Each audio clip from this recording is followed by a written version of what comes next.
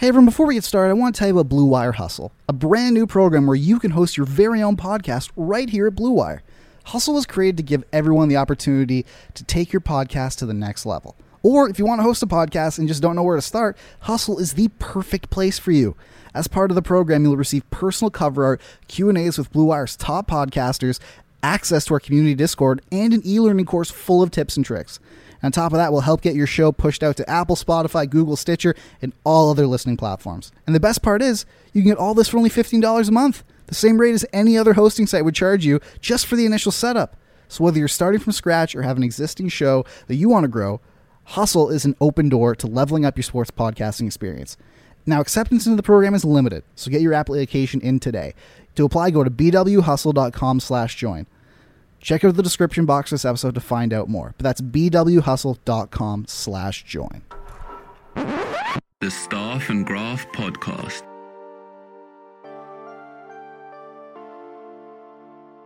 This is weird. My lock's been drilled, so I open the door and my steering wheel is missing. And links for salad. You know what? You're trying very hard not to get sued. You can have all the talent in the world skating around, but if you don't have a goaltender, it does not matter. Team Tidy Business, baby.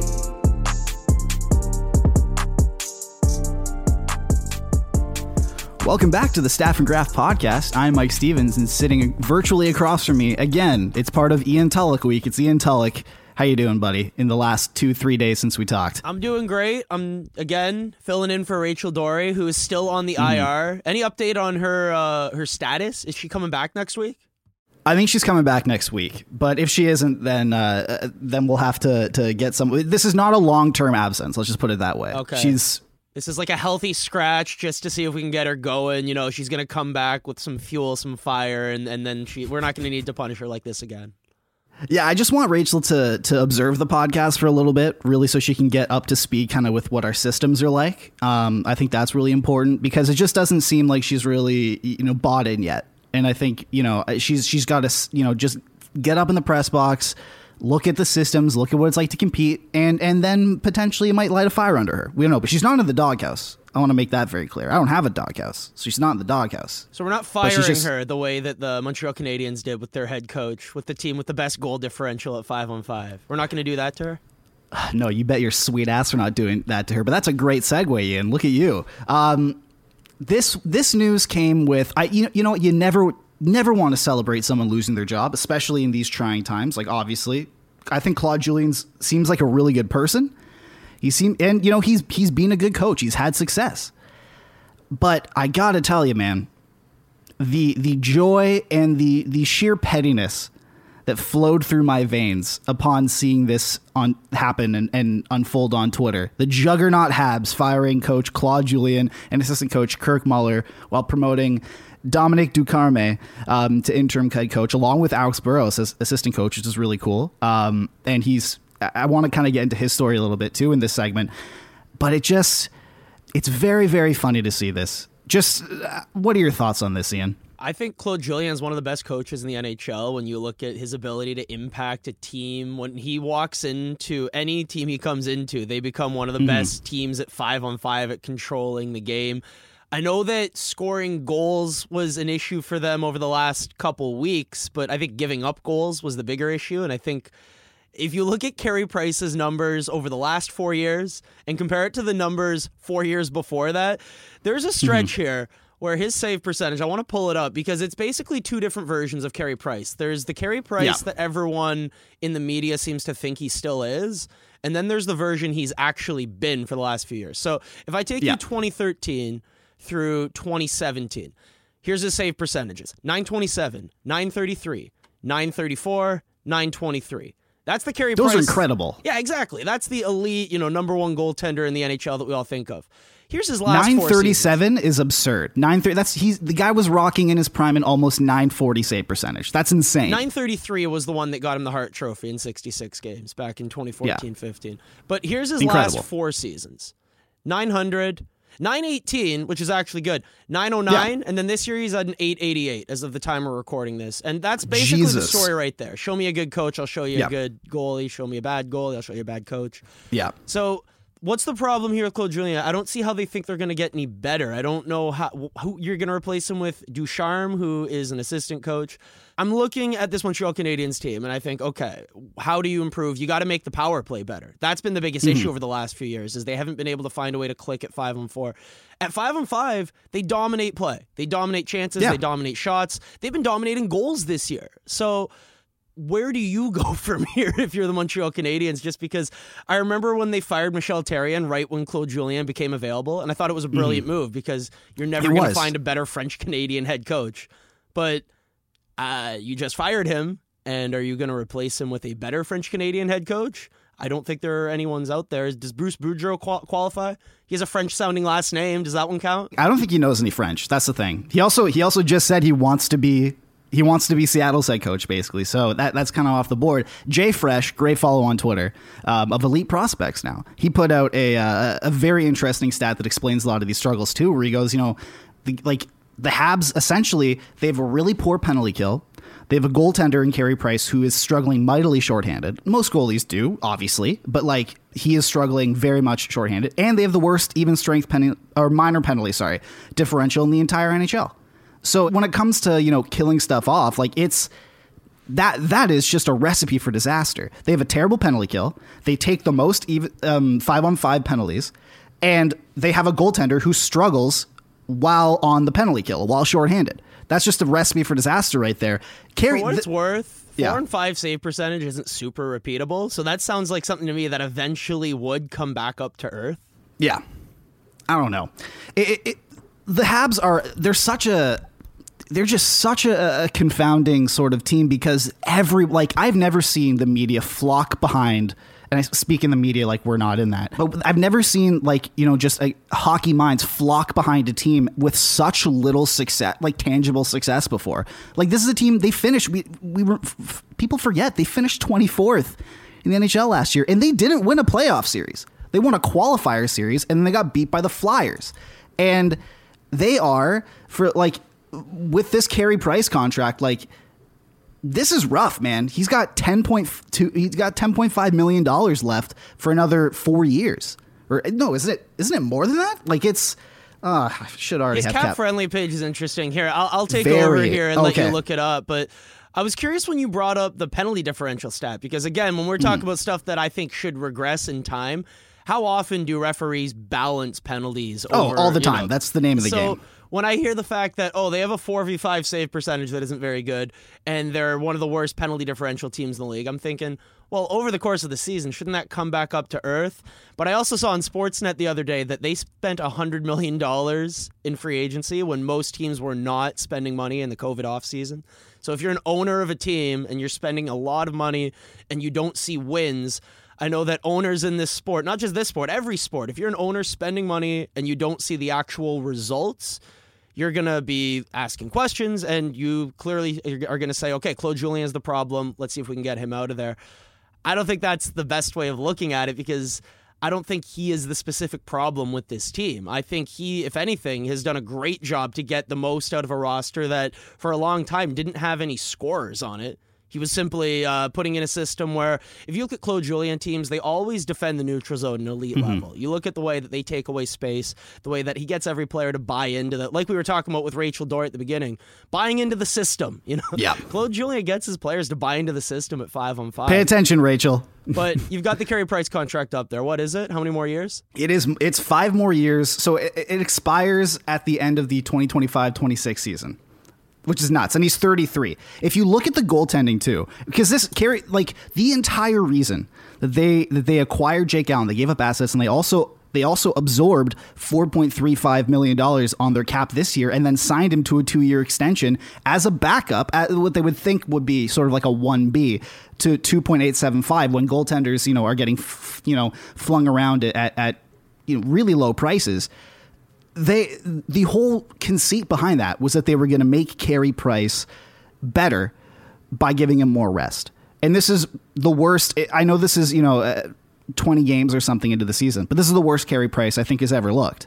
And they got a goaltender, paid him a lot of money, and gave up assets to do it to make their goaltender better, their star goaltender who's making $10.5 million against the cap, who you should already not have to do that for. You should already not have to, insulate and protect a $10.5 million player. And I know that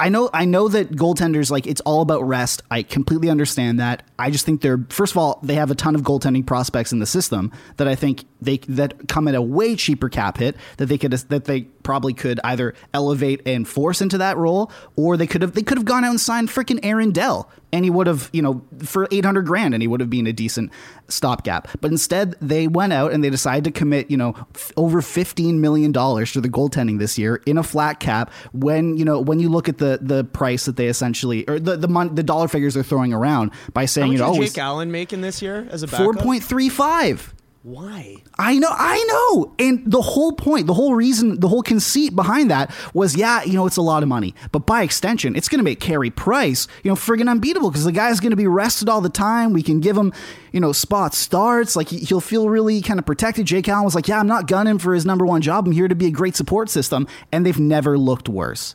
I think that's an absurd amount of money to spend on goaltending in the modern era right now. I think when you look at the teams who are trying to sustain winning over a multi-year, kind of find a window where they can win, where do you allocate your cap resources? Your star center, maybe a star defenseman, a couple really good forwards. But if you're pouring that much money into goaltending, I think that takes away from the biggest problem on this team, is that they can't get their power play going. And you got to pay for power play points. We know this better than anyone as fans of the Toronto Maple Leafs, who have Mitch Marner on their team. Nikita Zaitsev a few years ago put up a bunch of secondary assists on the power play, and those get you paid, baby. Oh, they sure do. I was hoping, if I were a fan of the Montreal Canadiens, I'd be thinking, is Nick Suzuki our savior on the power play? Can he come in and run this thing? Because Jonathan Drouin couldn't. We can't seem to find a way to get Shea Weber to use that slap shot in an efficient way on the power play. He loves launching them from the blue line, which, by the way, no one launches more shots from the blue line than Shea Weber because of his ability to actually beat a goaltender from there. I'm not sure if you watched the other night. He put a half-tapper on net, and it beat an NHL goalie clean. It's such a hard shot. That doesn't happen. But they've never used him in the Ovechkin spot. And when they've tried to, he always kind of leans towards coming back to the blue line, just because I think he's naturally a defenseman. He seems to want to get back there. I still think the way to unlock Shea Weber's slap shot and to find a way to get this Montreal power play to work is by setting Shea Weber up on the half wall, on his strong side, and saying, you are a shooting threat. You don't need to pass the puck too much. Just stand there like Patrick Laine does, and we'll see if we can send you some cross-ice passes. They've never really done it that way. They've always kept him at the top of the blue line, and when you have that, I don't know. I feel like you're going to force him to take a lot of shots that probably aren't the most efficient shots. It's like Tyson Barrie winding up for a slap shot in Edmonton's power play, and Connor McDavid and Leon Draisaitl looking at him going, you realize there's a better play here, right? Yeah. You know what? You look at this too, and this was a point that was brought up on the Steve Dangle podcast. I was listening to it this morning while doing some errands, and they brought up a really good point. Is that so? Claude, if you look in the bubble, like their performance in the bubble is the entire reason why the league as a whole, but like the NHL media decide to rally behind this team and call them juggernauts and call them the next contenders and all that kind of stuff. Nick Suzuki's a mini Patrice Bergeron, which is now going to be my running joke every time he plays poorly. But I still think he's pretty good for what it's worth. Oh my God, absolutely. But like, it's just like the over exaggeration. He's a mini Patrice. Like, fucking relax, okay? He's not. But Patrice Bergeron's one of the best two-way players we've ever seen, and this guy's 21. Like, let's relax. But in the bubble, like that's where their entire success stem. That's where they seem the most. That's where they experience the most success, and that's where the narrative behind the Montreal Canadiens are an emerging juggernaut was formed. What's funny, or not funny, but what's interesting is Claude Julien wasn't their coach through most of the bubble. He showed up, then he had to go to the, he had to leave the bubble due to get heart surgery, open heart surgery, basically. And, because of that, he obviously didn't go back into the bubble just to keep himself safe. And the Canadiens were successful. And also it gave management, it gave ownership a glimpse into what life would be like without Claude Julien behind the bench. It gave that, because at the end of the day, like before the bubble, this was a 24th place team. And in any normal circumstances, they would have, probably ended the year a 24th place team. And they would have at least been considering firing him then, and probably in the lead up to the bubble. And yeah, weirdly, if not for COVID, we're probably not talking about this team too much, but because we had a 24-team playoff format and they were the 24th team who... It was a drastic drop-off, I want to say, from the top 20, and then even 22, 23, down to 24. Their regulation wins were crazy low last year. It wasn't a very strong team in terms of the actual results. You look at all of the nerdy things, the underlyings, look at their Corsi, look at their expected goals at 5-on-5. But then when you have a weak power play and your goaltending isn't as strong as you think it is, that's going to result in you losing more games than you probably should.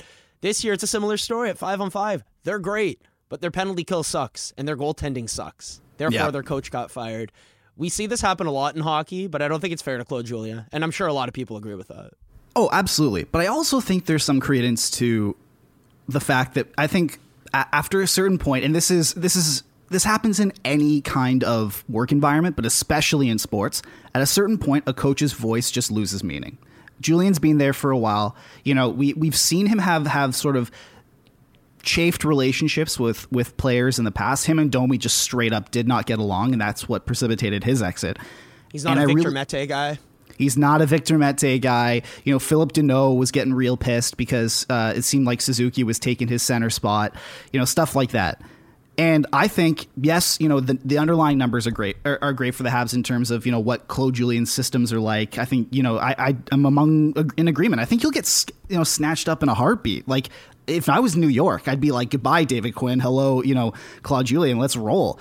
Any team who can't defend at 5-on-5 right now, just bring in Claude Julien, and all of a sudden your neutral zone structure will look a lot better. Exactly. But then at the same time, I think, it probably, I just don't think that the team was listening to anymore. I don't think that his voice carried the weight that a head coach's voice should in the dressing room anymore. And it was probably just time to go. The thing that's a bummer now for the Habs is that the language barrier essentially constricts them to a very, very short list of candidates, and a lot of those always been the case with them, whether it's a coach or a GM. Yeah. But those candidates, a lot of them are retreads. A lot of them they've already, like Claude Julien had already coached, the Habs before. Like, Michel Therrien had already coached. Like, there's only so many French speaking, coaches in the league, and what are the whole thing was when Bergevin, and we're going to get to him next, was maybe on the hot seat one of the million times he's been there, and then was able to sort of, sneak under that limbo bar. It was all okay, but they'll just try and poach Julien Brisebois.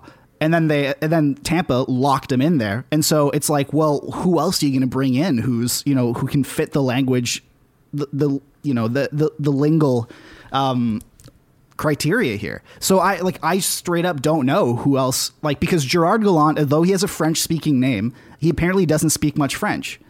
And this is like Bruce Boudreau. It's just find someone who has a French sounding last name. He's a French get him in sounding some classes so that they can do the media trade. But remember the last time that the Habs, and it was an interim coach at the time. I can't remember his name. It was Randy Cunnyworth, I'm pretty sure. Something like that. Yeah. They got him in as an interim head coach, and they're like, he's interim and he's taking French classes, and the media straight up revolted. Like, they wouldn't talk to him because you need to be French speaking. And off the top of my head, like, what are they going to do? Bring Patrick Waugh out of retirement? And that won't even solve anything, because we saw how I don't know where they go coaching wise unless they commit to Ducarme. And it could just be this a sense. I don't know anything about his coaching strategy, but it could be a sense of just getting a new voice in there. As someone who speaks French, not fluently, but somewhat, you're pronouncing Ducharme terribly. Is it Ducharme? I thought it was, okay, my really bad. I'm assuming that's how it's pronounced. I'm sounding it out. But man, I don't know. Like, I got a 50 on the dot in grade 9 applied French, and I never took it again. Like, I went all the way through I went through high school, and then I was planning on taking it all the way through university, and I did not. So I did I literally did the bare minimum when it came to French. Like, I took the lowest level French, applied French, in grade 9, which is you have to take something French in grade 9, then you can drop it. And I got the lowest possible mark with passing as a 50 on the dot.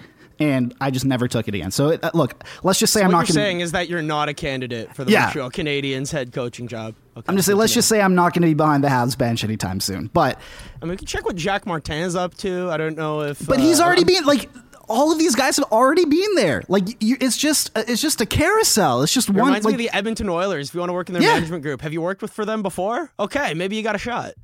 When they were going from, all right, Kevin Lowe, no, Craig McTavish, no, like, yada yada yada. It just doesn't work that way. Now, the person who made the I guess decision, or he probably had to get, approval from ownership, but the person who actually exacted the decision is Marc Bergevin. Now, this is the third head coach that he's been on. And in football, I think about this in football, most GMs don't get to hire a second head coach. That's the way they look at it. The majority of GMs, if not 90% of GMs, if you hire your second head coach, that means there are either extreme circumstances behind that, or you're like a god in the front office.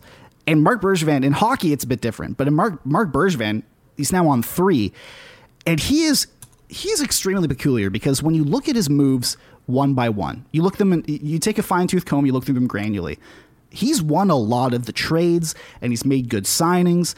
He's exacted good value from players. Like, you look at it, he won both Domi trades. He, like, when you think about that, he traded Alex Galchenyuk, who's now a Leaf, and I just was reminded of that this morning. He traded Galchenyuk for Domi straight up, and everyone criticized the move at the time, and it worked. Domi was better than Alex Galchenyuk is, clearly. Domi hasn't cleared waivers, so that's a good sign there. He was able to turn, I think it was a Dale Weiss and someone else, into Philip Deneau. He won the Max Pacioretty, trading your captain, and he won. He got Nick Suzuki. Both teams are pretty happy with that trade. Absolutely. But okay, normally in that kind of trade, there's a clear winner and a loser. When you trade your captain, but he was able to make it work pretty well. Now they have Nick Suzuki, who's apparently, mini Patrice Bergeron. Also Thomas Tatar, who's 1/3 of one of the best first lines in hockey. He was a cap dump, and they were able to rehab him. Ben Sherratt, they were able to get him for nothing. He won the Subban trade. Like, you look back now, he won it definitively, and that was, if Subban doesn't get injured, exactly. But hey, look, if ifs and buts were candies and nuts, we'd all have a Merry Christmas. I think that's what the saying goes. It like, you can do ifs and buts and everything, but this is his tangible experience. He signed Toffoli at a discount. That's a great deal. Works perfectly with what they need, and cap hit, and even term, and all that kind of stuff. Ben Sherratt, he got for nothing. Like, these are good moves that he made. But then when you look at the on ice actual product, there's been no success. He's been the GM. This is, I think, 9th or 10th season. I'm going to say it's 9. He didn't make the playoffs in 4 seasons. He's had 3 playoff round victories. All of them were 2 of them were on one run, and the other one was a first round win. And then he's had 3 other first round exits. Like, that's not successful.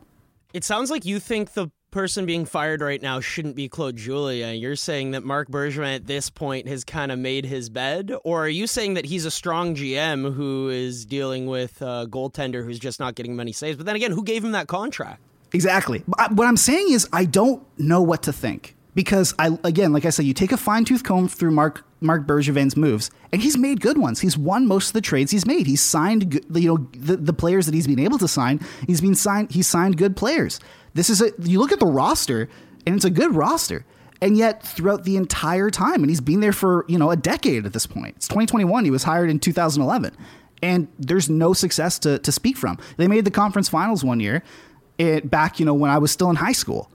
That's great, but other than that, there's nothing. And this is why, because I think, he's been here for long enough. He's through he's through 3 head coaches. He gave this goalie a huge contract, that, yes, he probably earned at the time, but still going that long with a goalie over 30, and he's only getting worse. And this is a contract that could straight up sink a franchise. I have no idea what to think. Like, what do you think? Because I'm torn between, really going in on Bergevin here, and also thinking, what he's done, he's been a good GM. It just hasn't worked out. I think the second he signed that Carey Price contract, I think all of the decisions and all the results that have come afterwards, it's kind of like, okay, you made your bed here. You signed this guy who you want to be your franchise player, but it's a goaltender in his 30s who's been through a few injuries now, and this is what happens with goaltenders in their 30s who have been through a few injuries. So I'm thinking, okay, if I'm running this team, what do I do to improve their chances of winning? The Max Pacioretty trade, I loved the idea of that because you got not only a great young asset in Nick Suzuki, you had a reclamation project in Thomas Tatar, who you turned into a first-line winger. You reclaimed that him. line with Deneau and Gallagher. That people don't realize how good that line is. They're matched up against the top lines in the NHL every night, and they outplay them. They live in the offensive zone. That's a good thing. And Thomas Tatar is probably the best zone entry wizard on that line. He does a lot of their damage in transition. Deneau's the defensively oriented guy. Brendan Gallagher is going in the corners to win puck battles. Tatar's the puck carrier on that line. He's done a really good job. So I look at this team. I like them at 5-on-5. I don't like their goaltending. I don't like their power play, and that's the issue. They're not getting a new goaltender anytime soon. Who's going to rework the power play? What's going to be the new strategy? Who are going to be the new pieces? I'm not sure if anything drastically different is going to happen over the next couple weeks, couple months, just because it's kind of been the same problems on the power play over the last few years. It's low percentage shots. It's not having that dynamic superstar. It reminds me of the Minnesota Wild, of a team who is strong at 5-on-5, but doesn't have that superstar talent or two that you're looking for to break a game wide open. And that's why Nick Suzuki early in the season, I think, was giving so many people a lot of hope because, wow, this is a guy who can strip the puck off of people and make plays in open space. Maybe he's someone who can get our power play going. Hasn't been the case yet, and I'm not sure if it's going to happen the rest of the way. I do think that Carey Price is going to finish the season with a save percentage above .888. Probably. But I don't think it's going to be above average. And No, at $10.5 average is million, dropping too. And for $4.3 million for a below-average backup, that's also a problem. 4.35 actually. Jeez. So they're paying $15 million for subpar goaltending. And then they signed, like, it's even like an age thing. Like, not only is their goaltending expensive, but it's old. Like, Jake Allen is 30 right now, and then they signed him before he even played a game with them. They signed him to a 2-year extension that's worth $2.875 mil per. So and barring anything that happens through Jake Allen's 31 to 32 years and through Carey Price's 33 to 38 years, they're going to have 13.375, I'm pretty sure, wrapped up in their goaltending. The next 3 years are probably going to be a flat cap. And that's also keeping in mind that, you know, in those next 2 years, Romanov's going to need it. But even like getting Romanov, great move by him. But Romanov's going to need a new deal. Suzuki's going to come up and you know, after next year. Kotkaniemi's is an RFA this season. Like they've done a good job at keeping a lot of their forwards down, like priced down. Like the highest paid player on their team right now is not until next year when Brendan Gallagher makes 6.5, but the highest paid player on their team right now is Jonathan Drouin and Josh Anderson. They both make 5.5. They're both one's 25, one's 26. Drouin, does he deserve that contract? Absolutely not. He's being terrible, but whatever. Josh Anderson, he's been pretty good, but he's injured again.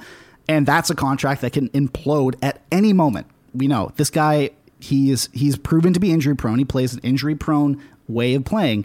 And we've seen exactly what's happened to him while fighting through injuries. He scored 1 goal last year. So this is a really shaky, this is a shaky squad as it is right now. At the same time, though, and this comes back to the whole conflicting thing, the devil and angel on my shoulder, Bergevin's built one of the best prospect systems in the league. You know, they have reinforcements coming in a little bit. So I think, like, what do we say? Because he's been on 3 head coaches, no playoff success, yada, yada. And yet, you know, he's been able to win most of the trades he's made, sign really good contracts, save for the Price deal, which, you know, that could be a big knockout blow, and draft pretty well. Like, what's going on? I don't know. I'm a Claude Julien truther. Yeah. I don't agree with this decision, and I think the biggest problem is the goaltending and special teams. And here's the thing, coaching is where you can impact special teams more than anything. So maybe that's the biggest issue here, is that if Claude Julien is so great at 5-on-5, why hasn't he fixed the Canadian special teams? And maybe a big argument as to why you try to find someone who can come in and keep that 5-on-5 structure, but help open things up a bit better on the power play. Remember when he got fired in Boston, Bruce Cassidy came in, got more east-west passing in the offensive zone, and David Pastrnak is now scoring a lot of goals because of it. So maybe that's what you're hoping for. I just don't know how likely it is that you're going to improve in the coaching department when you fire Claude Julien. Where do you think he goes? It's a good question. I know you said Seattle might be an option. I wonder if he takes the rest of the year off, sees what's available in the offseason, and picks the best situation for him. If I was him, if I was the Rangers, I'd dump David Quinn in an instant right now and try and get Claude Julien. He seems to be the person who needs to fix what their Achilles heel is right now. I'm wondering if a good team has a poor playoff result, fires their head coach, and Claude Julien goes, that's a spot where I can come in and make a difference. Yeah, I don't think Claude Julien's wants to go through a rebuild. He's older. He's had open heart surgery. I'm not sure how much stress and much longer he wants to put on his body. So he's probably going to go to a decent situation if it opens up. All right, going to plot points now. Trending down, as they have been through most of history, the Buffalo Sabres. Now, I know we brought this up, with the Jeff Skinner scratch and everything last episode, but it's worth noting because a lot has happened to the Sabres in the last little bit. Skinner has been a healthy scratch for 3 straight games since we brought that up. It's not looking good for him. He's got 7 more years left, I'm pretty sure. He's got 6 after this one on a deal that pays him $9 million per year. Again, flat cap. And, in a very economically challenging, position in the world. So these albatross deals, they're more lethal than they normally would be. Ralph Kruger then was also offered an insight. He says, is Jeff Skinner in my doghouse? No, I don't have a doghouse. And yet Jack Eichel was a late scratch last night, and they put in Riley Sheehan instead of kind of switching some things around and inserting Jeff Skinner back in the lineup. Speaking of that Eichel scratch, he took warm-ups and then was scratched with what they call a lower body injury. Now, that kind of contrasts things because on Monday, this is Friday recording, but on Monday, Kruger was asked about Jack Eichel's status, and he said he's not injured. And then, late on Thursday night, he gets late scratched. Speaking of injuries as well, Linus Ullmark injured in the first period, so he's gone, and I think it's Carter Hutton who's behind him. Not great. And Taylor Hall hasn't scored in 15 games. Him and Eichel are not even playing together. And Jake McCabe out 4 to 6 months with an ACL tear. What do you even do here? How do you parse through this? Is there any way to move forward as the Buffalo Sabres? So first, can I just say that I don't believe the conspiracy theory that Eichel was being scratched because a trade is imminent? No. He's injured. Let's just put that. I just think it's funny. I just brought that up because it's funny because the coach is like, no, he's not injured. And then, give it, 2 more days or 3 more days. And then he takes warm-ups and then is a scratch for injury. So it just shows maybe the coach isn't dialed into the status of maybe his captain and most important player. So we talked about Buffalo a few days ago and really got into the weeds of kind of what the problem was right now, what the problem has been over the last few years. And the biggest question is, where the hell do you go from here? Because you're going to trade Taylor Hall at some point to the highest bidder, whether it's a Colorado or a Toronto or a Vegas or whichever team is ponying up the most assets for him. I don't know if Boston wants him. I'm sure someone's going to offer a first-round pick, a high-end prospect, and maybe even a current roster player for him. I don't know what that trade looks like, but you're going to get some assets there. After that, it's looking rough. It looks like you're going to have to trade Jack Eichel at some point here because they're gonna play out that contract. I don't think he is. I don't think he's gonna finish that contract in Buffalo. No way. This sucks. If you're a Sabres fan, this is just brutal. Man, you can't, for the sake of hockey, waste Jack Eichel's prime like that. Like you just can't do that. He's actually, given his skill set, he's kind of playing at a discount. Like he's making what, 10.5? I'm pretty sure 10 on the dot. 10 on the dot. Look, man. Compared to, what top-end centers are making, like, even if you compare it, I love John Tavares, but you compare it to the Tavares deal, like, Eichel is better than Tavares, and he's making a full $1 million less. Like, you have a guy who, and he's stuck with this team, man. Like, if you're a young player, he didn't have to sign this deal, but he did. And you've brought in, like, what I really want to get into as well. Like Eichel, he's probably going to get traded. I think just for the sake of hockey itself, but also Eichel, it's being reported that he's been upset for like the longest time. And I think they brought in a guy in Taylor Hall to play with him and be a great, Robin to his Batman and really reignite them and become a fun, fast team. Jeff Skinner, dynamic goal scorer, all that. And everything is fizzled. And I think at this point, Jack's got to be like, come on. Like if this didn't work, there's no way it's going to work here. But Taylor Hall is the real case study because, man, He did this to himself. I have no sympathy for him whatsoever. He had the ability to go to Colorado and like he was offered deals to go to Colorado and, you know, short term as well. Maybe $6 million instead of the $8 million he signed with. He might still get to play there.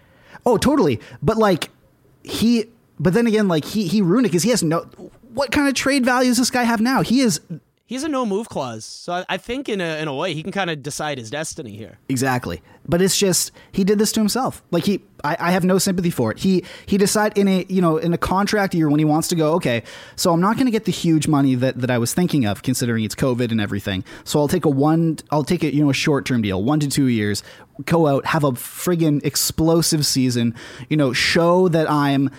Also, one thing is show that I can perform as well in the playoffs because he's played 5 playoff games his entire career. So that should have been the number one thing that I was looking for him was go to a team that can make the playoffs because then you get the biggest stage and you can get that cachet of being a super contributor. If you make the conference finals or Stanley Cup finals or whatever, automatically that's an extra $500,000 in your pocket per year. Instead, he signs with the fucking Buffalo Sabres. And I just have no sympathy. In my mind, doesn't matter if they were explosive together. That's a wasted year. You wasted a year, and he's not even doing himself any favors. He is burning money. He hasn't scored in 15 games. He's also a bit snake bit. I mean, at 5-on-5, him and Jack Eichel, when they share the ice, they're just completely controlling play. They're living in the offensive zone, and I think they're shooting a combined like 5%. It's bad luck, but then again, he had a bit of bad Taylor luck Hall's last had bad year. luck forever. Yeah. Yeah. So, but he also won the goal. Hart Trophy a couple of years ago. This isn't a bad player we're talking about. Yeah, but he has 1 goal in 17 games. 1. Would you want That's your not favorite good team enough. to cheer for? Would you want your favorite team to trade for him, knowing that he's an elite talent, or are you convinced that this is the player he is? I still think he's one heck of a transition player, and if you play him with good players, you're going to get good results. But he's in Buffalo right now. Things aren't going well luck-wise. But when you're controlling over 60% of the shots and chances at even strength, I think you're playing good hockey.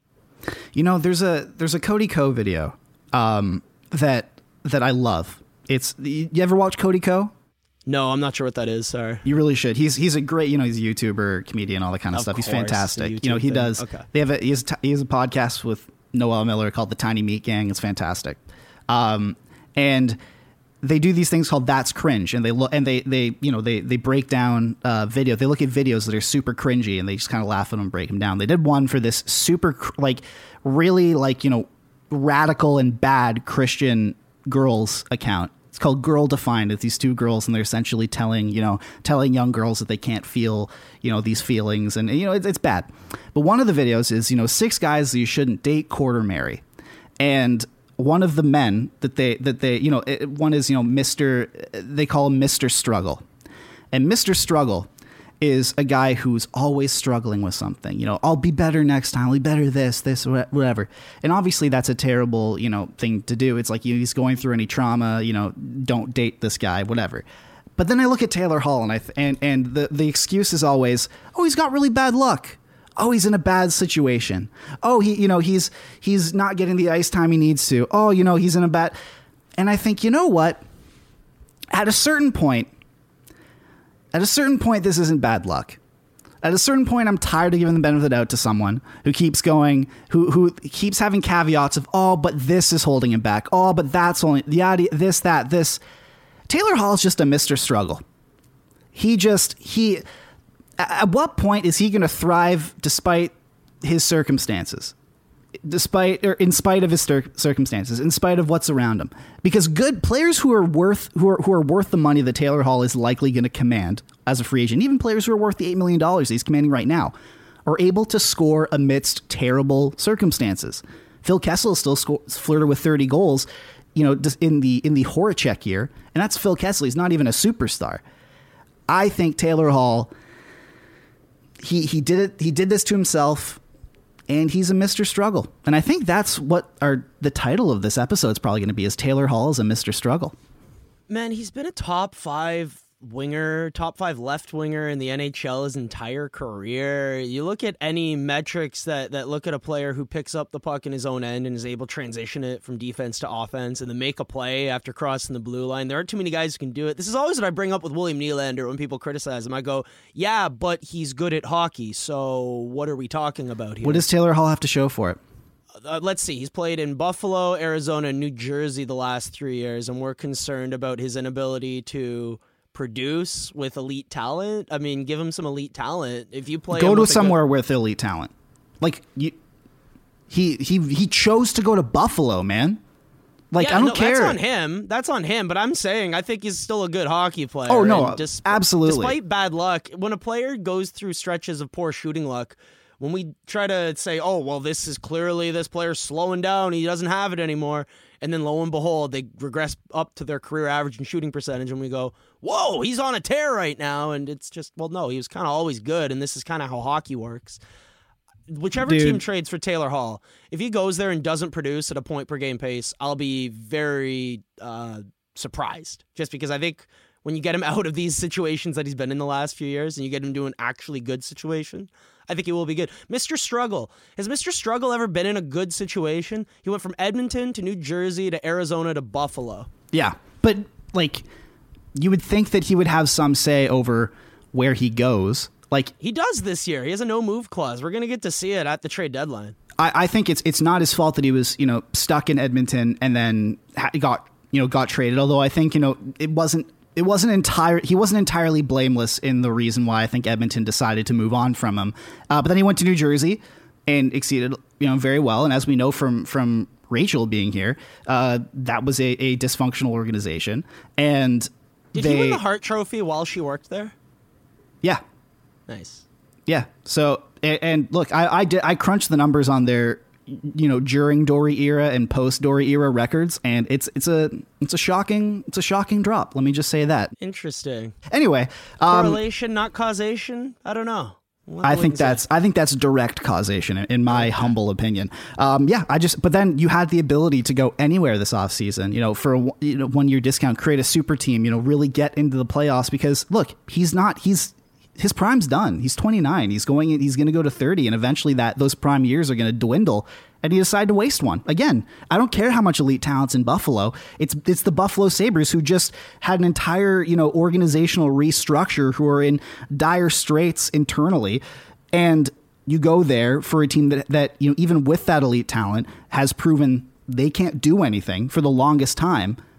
In the most important year of your NHL career, where you establish your value for your one last huge contract, and you have 1 goal in 17 games to show it, and your $9 million left winger, or your $9 million forward who's supposed to be in your top 6 and be another player who can help elevate your value, is sitting in the press box.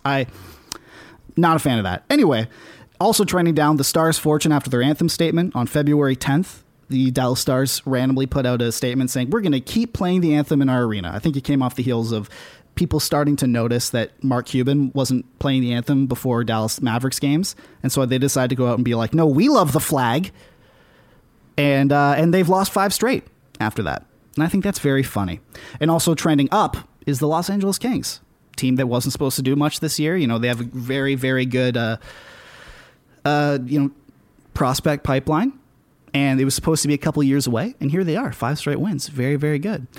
Now, before we get into our deep dive, which is going to be a fun one, and by fun, I mean extremely frustrating. Real quick word. I love that. That is the sound of another sale on Shopify, the all-in-one commerce platform to start, run, and grow your business. Shopify is a platform designed for anyone to sell anywhere, giving entrepreneurs like me the resources that were once reserved for big business. And it's customized to your needs. You get a great-looking online store that really helps bring your ideas to life and tools to manage the day-to-day and drive sales. And I'm speaking about this from experience. I'm really passionate about bass fishing. And a little over 5 years ago, I started an e-commerce bass fishing brand with my best friend, Aaron, called Woo Tungsten. Actually, it's pronounced Woo Tungsten, W-O-O exclamation mark, because that's the sound you make when you catch a giant bass. And it was a no-brainer to do this on Shopify because they've made it so easy every step of the way, from creating product listings to making discount codes to managing shipments. In fact, if you want to see what an e-commerce store looks like on Shopify, go to wootungsten.com and you can see. And it's no wonder that every 28 seconds, a small business owner makes their first sale on Shopify. You can get started by building and customizing your online store with no coding or design experience, and you can gain knowledge and confidence with extensive resources to help you succeed. Plus, with 24/7 support, you're never alone. It's more than a store. Shopify grows with you. This is Possibility powered by Shopify. Go to shopify.com/Blue Wire, all lowercase, for a free 14-day trial, and you'll get access to Shopify's entire suite of features. Start selling on Shopify today, just like me, just like Woo Tungsten, by going to shopify.com/Blue Wire right now. That's shopify.com/Blue Wire. From our sponsor, Mike fucking Babcock. Here we go. This is the part I was waiting for. I never want to hear this guy speak ever again. Oh, he will. Don't worry. I think I'm sick. I'm tired of hearing this guy talk. So, Ian, I'm not sure if you watched the Leafs game on Wednesday. It was You Wednesday, watch a right? Leafs game? Never. No. Your report cards, you just do them off the top of your head. You do them I just look at the spreadsheets. I don't watch Exactly. the games. Are you crazy? Exactly. That'd be who watches the games? Ridiculous.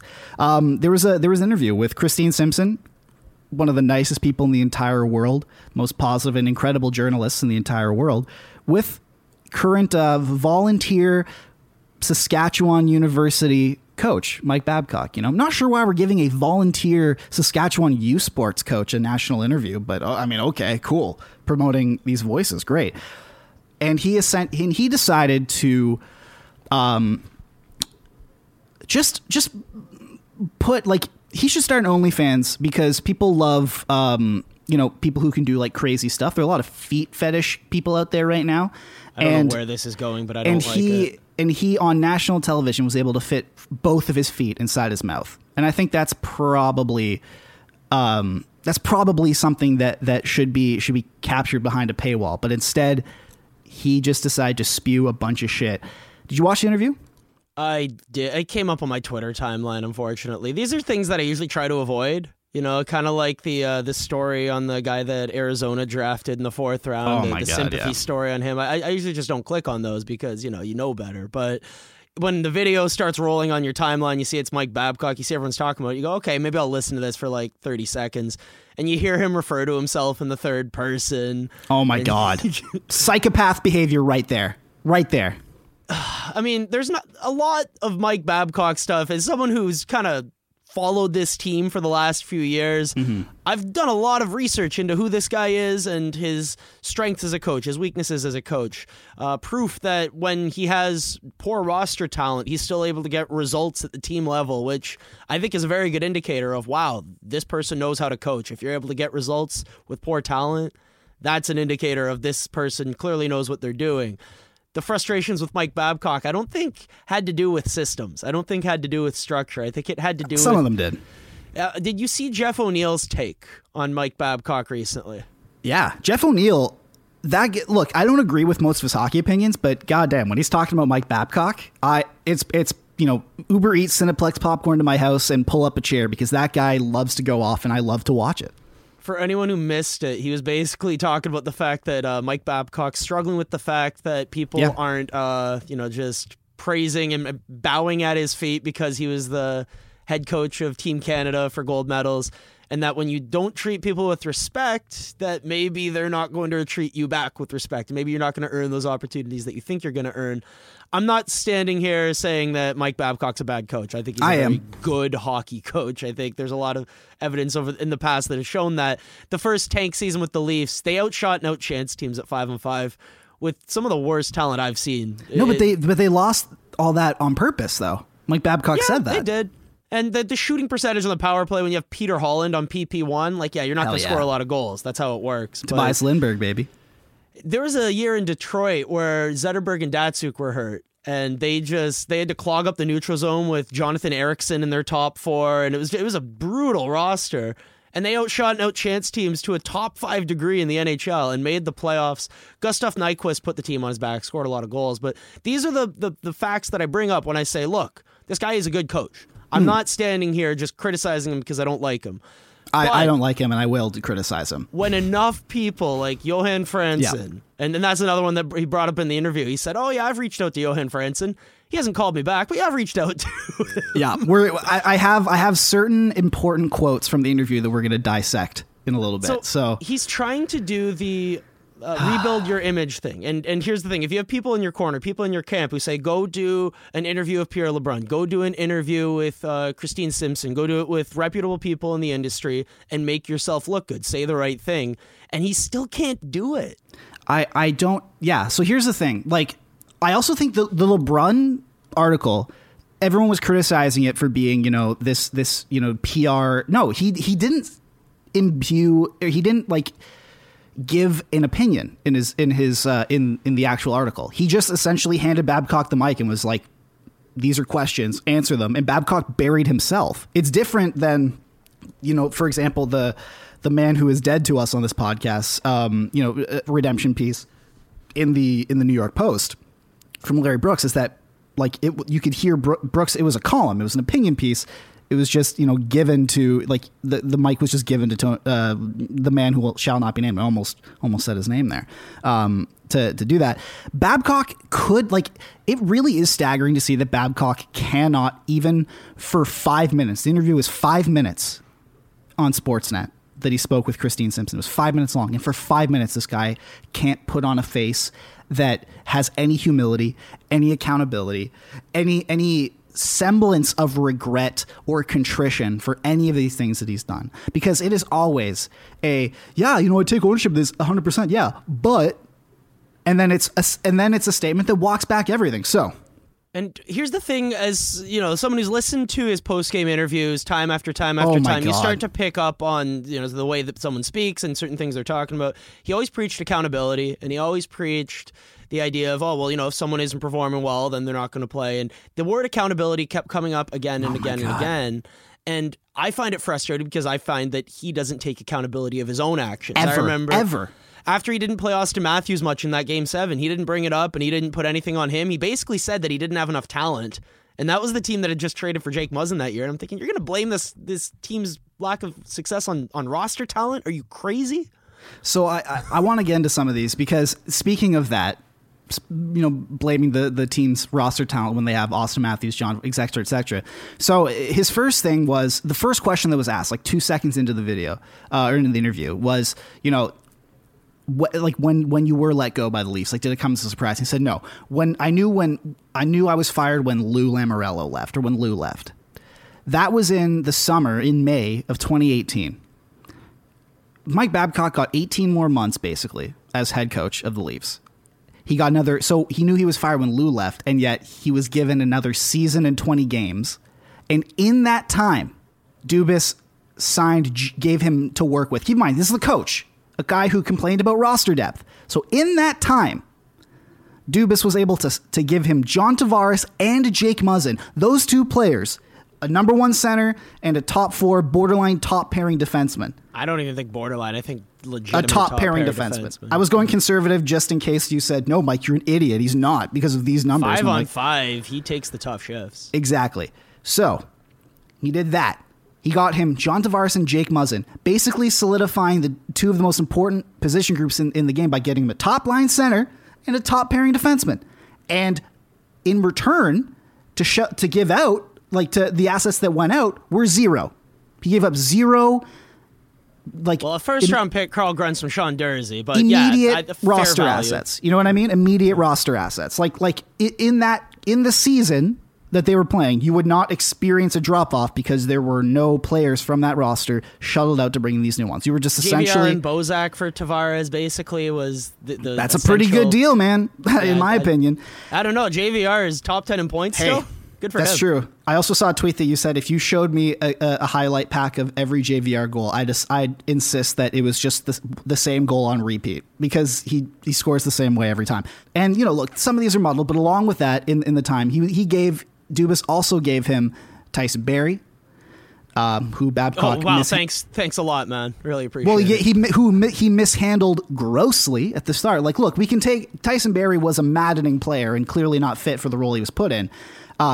Even after, but you have to admit that after Babcock left and Keefe took over, Barrie, both offensively and just in terms of underlying numbers, played better. He also gave him. It feels like we're rehashing old wounds here, but a lot of Babcock decisions seem to be in spite of Dubas. Exactly. I don't know if it was. This is the rehash old wounds. This is the rehash old wounds hour, Ian. We're doing this. The way the Josh Levo and Justin Hall thing seemed to be to spite Kyle Dubas. Not putting Tyson Barrie on the first power play unit to start seemed to be, screw you, Kyle. I'm gonna make this guy a defensive specialist. That didn't go very well. Oh man, our depth. We just don't have a ton of depth, and especially our fourth line just sucks. Okay, so here you go. Here's Jason Spezza. A big guy who you love, Canadian, who you would love, one of the best face-off guys in the league. That's exactly what you're looking for on a fourth line. And nope, scratch him in the home opener, all that in spite. Anyway, that was to make it about him, and I think this is the biggest thing. It's his ego and egomaniac. Finding a way to make the storyline about him when it doesn't need to be. And look at this segment of the podcast. Yeah. I didn't expect to be talking about Mike Babcock this week, but here we are. Yeah, because I want it, much like, and obviously they didn't do the same, kind of thing, but much like, TDA, after this, I just never want to fucking talk or hear this guy speak again, because he's on the dead to us list after that. But like I was saying, where he takes no accountability, like if you remember after the 2019 Game 7 loss, which was one of the worst coaching performances I've ever seen. Bruce Cassidy, put him across his knee, pulled down his pants, and spanked his ass on national television. Babcock took the podium next to Dubas, who was taking accountability for everything, things he probably shouldn't have even taken accountability for. Yeah, he blamed himself for the PK not perform well. I'm like, dude, what are you going to do, have a guy man? that you pay to run that? Exactly. And Babcock took no accountability whatsoever. And I think at that point I was like, fuck this guy in my head. But in that vein, they were talking about the Mitch Marner incident, which, back when, yes, Terry Koshan broke the story that had happened, but you were the one, you and I remember this, when I was running Leafs Nation, you were the one who broke that it was Mitch Marner and wrote an article for us and everything like that. I remember just tweeting about it like casually one night, and then it blew up, and I went, wait, what? And I'm like, oh, do I have to write about this? And you're like, yeah, you can put an article right now. And I went, oh, okay, I guess I'll just tell people what I know, and I'll verify it with a few people. And I'm like, yep, okay, I've been able to verify it. I'll put this out. But exactly.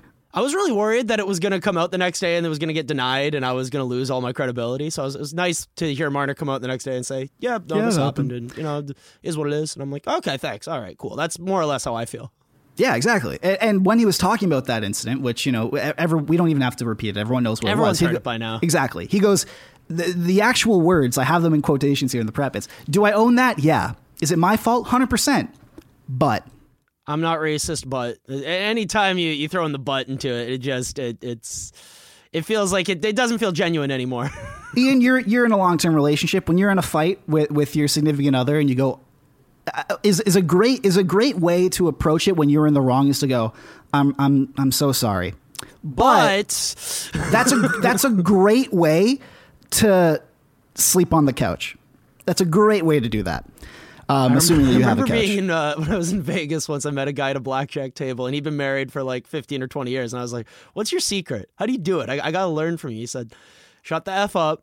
It's always your fault. And I'm thinking, man, just be humble and it's some humility, and every so often it's your fault.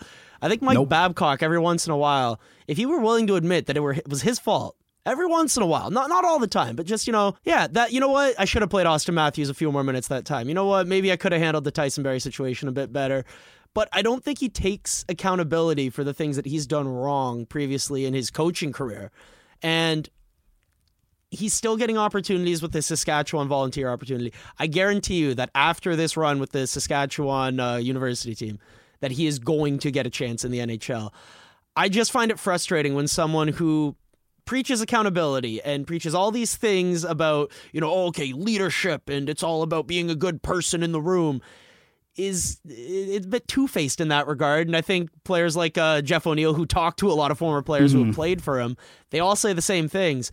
You don't necessarily need to be a player's coach to get results. I know Scotty Bowman won a lot of games. I know Bill Walsh won a lot of games. But man, if you're not making friends along the way and you're just pissing off every single person you work with, at some point you don't become a fun guy to work with anymore. And I'm not sure if... I get that hockey, being a professional hockey coach, is about managing egos. It's about managing personalities. I think in the modern era, in the year 2021, I think Mike Babcock needs to reevaluate the way he's been doing things. And it doesn't seem like he's ready to do that yet. Or I don't think he ever will. And listen, you look at all the dynastic head coaches like Greg Popovich. He's a fucking asshole. Like, he's great. I love him. But Bill Belichick, he's a fucking asshole. But you know why? He'll tear players down before building them back up. Exactly. Yeah. And exactly. He builds them back up. You know why those guys can get away with that shit? It's because they're successful. And because there's a productive and, a forward-thinking method behind that. And they have this, they command respect because they have the accolades to back that up. Mike Babcock has accolades. He doesn't have much in the last decade, but he has accolades. You have, and you want to talk about, like Mike Babcock, if you look at the correlation between his success, even in the playoffs, and when Nick Lidstrom retired, one of the best, if not the best defenseman of all time, it's a pretty, that is causation right there. Line. Yeah. Exactly. If you want to talk about correlation and causation, that's fucking it right there. His last playoff win was in 2013. Last time he won a playoff round. Where were you in life when Mike Babcock last won a playoff round? Was that the year the Leafs blew the Game 7 lead to Boston? Yeah, I was in a great place. Well, I mean, I was in grade 11. I think I was still in university. Yeah, I am 2 years out of university right now, and I was not even in grade 12 yet. Ridiculous. The next one, and this is a big, and when you talk about hypocritical nature here, because that's essentially what Mike Babcock is, a huge hypocrite, because he preaches accountability, takes none of it. The biggest thing that pisses me off personally is that he is extremely hypocritical when it comes to mental health, because he for years he was huge on the Bell Let's Talk campaign, which is a hypocritical campaign in itself, as we've talked about, but he was big on that. He was a big advocate for mental health, and he uses that as a shield to shield himself from blame here. He talks about, in the Franzen story, he goes, our intention is always good. Do we do things wrong sometime? 100%. But this isn't an isolated incident. Like, there are countless former players who come forward with these stories, Babcock playing mental war games, or Babcock just essentially bullying them. And Spezza, I didn't even include Spezza in here because Spezza straight up hasn't come clean about it because he's that much of a nice guy. But Franzen, obviously, and that was straight up physical and verbal abuse that led to him going to seek therapy that people usually who are war vets with PTSD go through. Chris Chelios recalls basically Babcock in a game where he knew in one of the Winter Classics where he knew Chelios' whole family was going to be there in his hometown. Was forced to play him, and he essentially dressed him, played him one shift, and then sat him on the bench for the rest of the game. And Mark Frazier, similar story with Jason Spezza, like we talked about. Exactly. A lot of these stories of him just trying to flex his power and just it's kind of like this aggro dominance thing. Which, to be fair, I think this happens in pro sports a lot, and I'm not sure if it's the most productive way to get things. It's definitely not the most productive way to get things. But you'd be surprised how many of these stories exist around a lot of other teams in the National Hockey League that aren't publicized. And I think that's the bigger story here for me, is just I think it's an issue, and I think we need to look at the way we're treating people in general. And I don't know, I'm clearly not a professional athlete. Maybe that's why I just quote unquote don't get it. But yeah, no, look at me. But the Franzen thing specifically, because he's a big advocate, and he uses his mental health advocacy to hide behind here. And then he goes, he essentially asked, have you reached out to Franzen? Have you apologized to Franzen? He goes, I reached out to him to apologize. He never got back to me. So let me tell you, man, if I we're very good friends. If I ever did something to hurt you, or, caused you to go to therapy for, to deal with PTSD symptoms and stuff like that, I would call and apologize. And if you didn't pick up the first time, I'd probably call a couple more times. I might send you a letter. I might try and, if you really want to apologize to someone, you put a lot of effort into it. And also, I want to say, the onus is not on Franzen to be Mike Babcock's bastion of forgiveness here. Like, Franzen, it's not on him to, he gets one phone call. That phone call probably triggered something in him and he didn't want to talk to him. So Babcock goes, all right, I called him, he didn't get back to me. Whatever. Hands are clean. He's had public opportunities. This is his second time he had the Pierre LeBrun story, now the Christine Simpson, to address these things. And this is how he's choosing to address it. So he hasn't owned it. Like, if he just Christine Simpson gave him a clear opportunity to be like, what I did with Franzen was wrong. I regret it, every day. I'm so sorry. And I just want to put it out there that, like, I never want to go through something that again. I've listened and he won't do that because I don't think he thinks he did anything wrong. It's that. And also, I think his pride is too big for him to ever admit that he did something wrong wholeheartedly, because he hides behind the whole, I'm sorry, I did this. And do I own it 100%? But it just, listen, like he also goes into, I wouldn't have gotten the opportunities I did by treating people poorly. And in a conversation like this, he then goes to, stroke his own dick during all of this by saying, I got hired by Bob, by Brian Murray in Anaheim, and, Brandon Shanahan, this and that, whatever. I don't think I would have gotten the opportunities, that I've gotten if you don't treat people with respect. You know what? In hockey, I mean, look at Bill Peters, who has an eighth of the success, of the minimal success Babcock has had as an NHL head coach. And he was getting, huge jobs. And we all know that he treated people like absolute garbage, not to the extent Babcock did. But I think, it's not a prerequisite that, like, it's very possible for someone to treat people like shit and also get opportunities. If you win in professional sports, you can get away with a lot. If you are a big-time lawyer who gets a lot of big wins at his firm, you can get away with a lot. And Mike Babcock got away with a lot for a long time, but the wins weren't piling up in the playoffs over the last 7-8 years. And I think people started to point out some of his flaws, and he wasn't happy with it.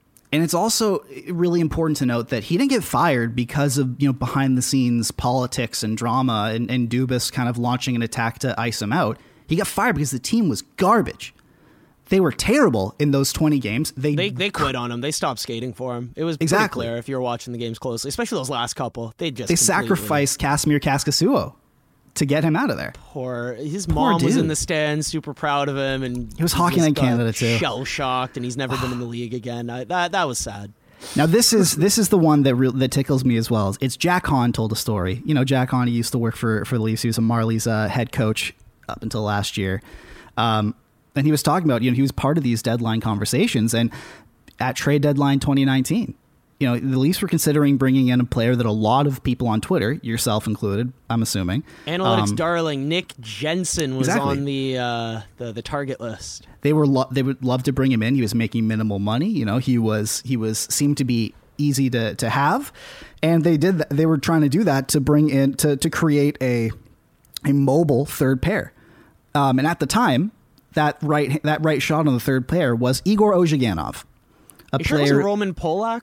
No, it was Ozhiganov in 2019. Okay. And it was a player who essentially impugned no value on the game, but was big and sturdy and a good player, and Babcock, someone who Babcock loved, and all that kind of stuff. And so, in bringing in Nick Jensen to create that third mobile pair with Travis Dermott, Babcock essentially went, if you bring in Jensen, I'm just going to sit Dermott.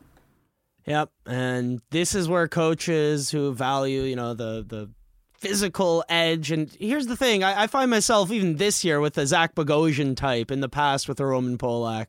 I mean, last year, I don't know if Cody Ceci filled the physical tools, but a lot of coaches value defense in a way that numbers guys like me aren't looking at it, because we're just thinking, okay, no, win the possession battle, make sure that you have guys who play tight gap in the neutral zone, they're mobile, going back on a loose puck, they can beat the forechecker to that puck, make a quick pass up and out of the zone, and boom, you're not on defense anymore.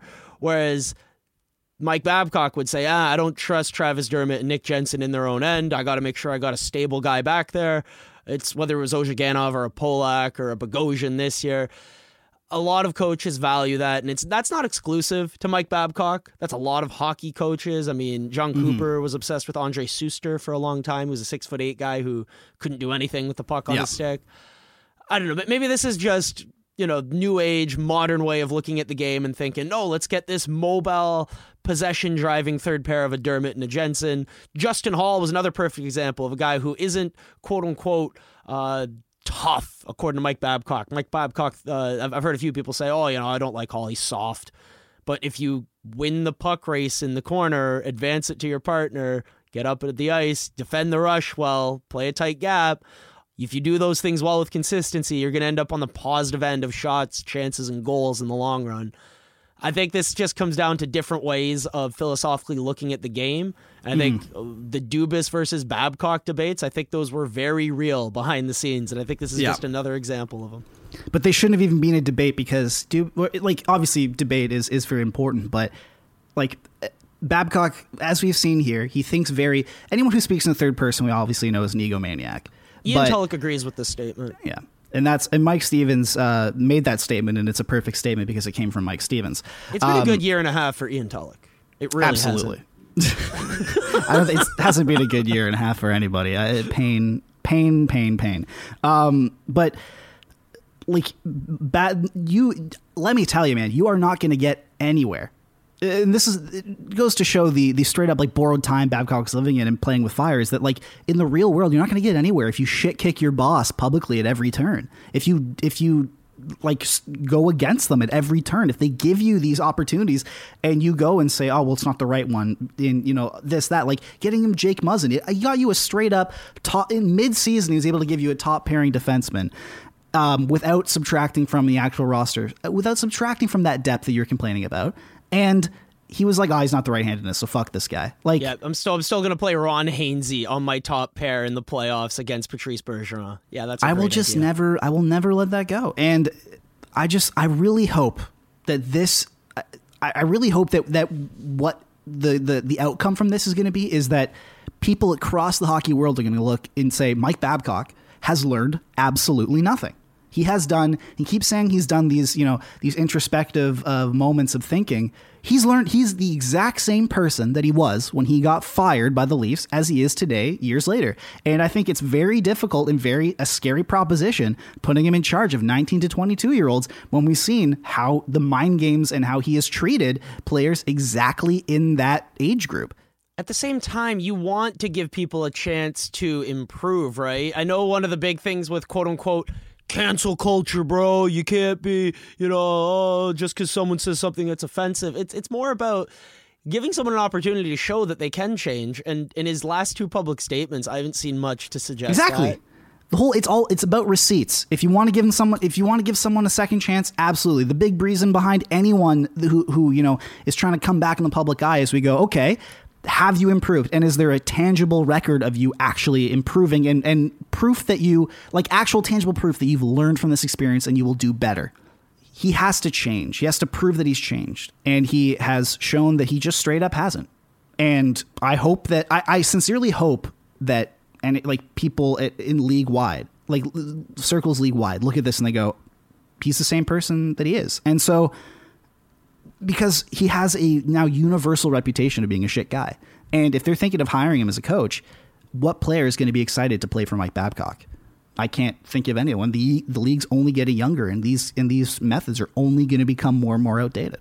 At the same time, it's a winning industry, and if he comes into a team and gets you into the playoffs and you win a playoff round, which, by the way, he hasn't done since 2013, then I guess you can put up with it. I don't know. I'd like to think that we hold people accountable, much in the way that Mike Babcock claims that we want to hold people accountable. But I'd like to see Mike Babcock hold himself accountable at some point here. But I'll let you get to the Kovalev shift here to wrap things up. Yeah, that's all we really need to say about that. And I hope we never have to hear Mike Babcock's name again. Kovalev was a great shot. Scores! Alex Kovalev! It's Kovalev!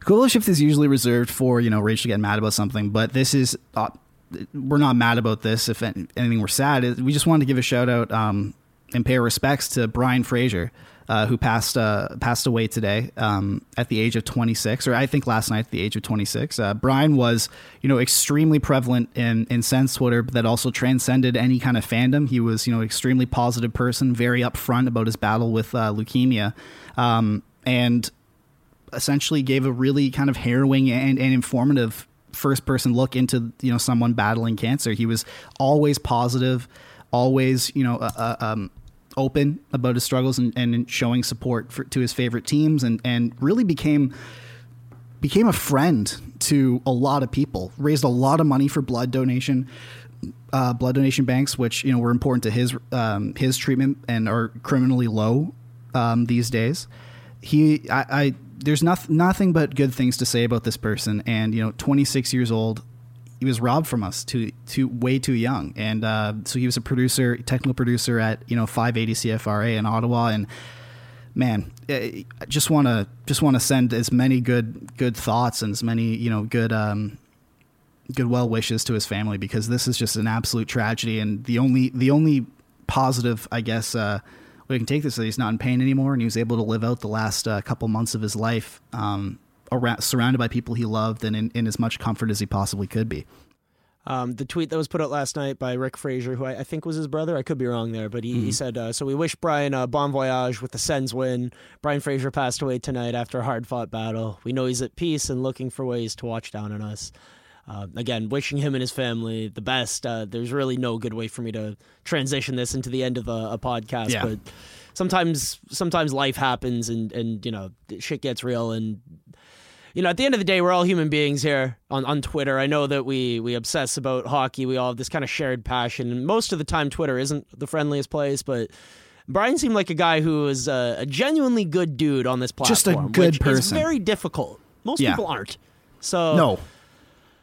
Man, best wishes to him and his family, just because this sucks. I know everyone's, F cancer is like a big thing, but yeah, he was just a genuine, like, you find very few people who are just genuine, like, rays of sunshine, and that's what he was. Like, every time I logged onto Twitter and I saw a tweet from him, it was just made me smile. Whether or not it was him detailing, his struggles, where just knowing that he felt comfortable enough to kind of share that, and people were supporting him. There wasn't it's just a tragedy. So just wanted to give him some space on our small platform and let him know that he's loved and remembered and will always be remembered by the hockey community and all of those people that he touched so dearly.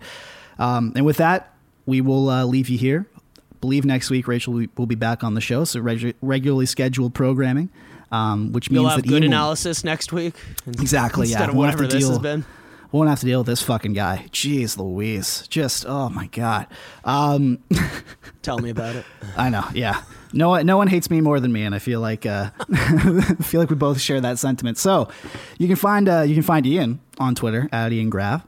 You can find me on Twitter at Mikey Stevens81, the podcast at Staff Graf. Find us, find the podcast on iTunes, Spotify, literally any podcatcher that's out there. We're there. Buy our merch on Redbubble. redbubble.com/staffgraph, and also leave us a review on iTunes or on any other platform that you can do that on. We love to hear your feedback. So thank you for tuning in. Ian, if you'd like to give the people one last word before we head off. Pouring one out for you, Brian. Here's to you and your family. Thinking about you.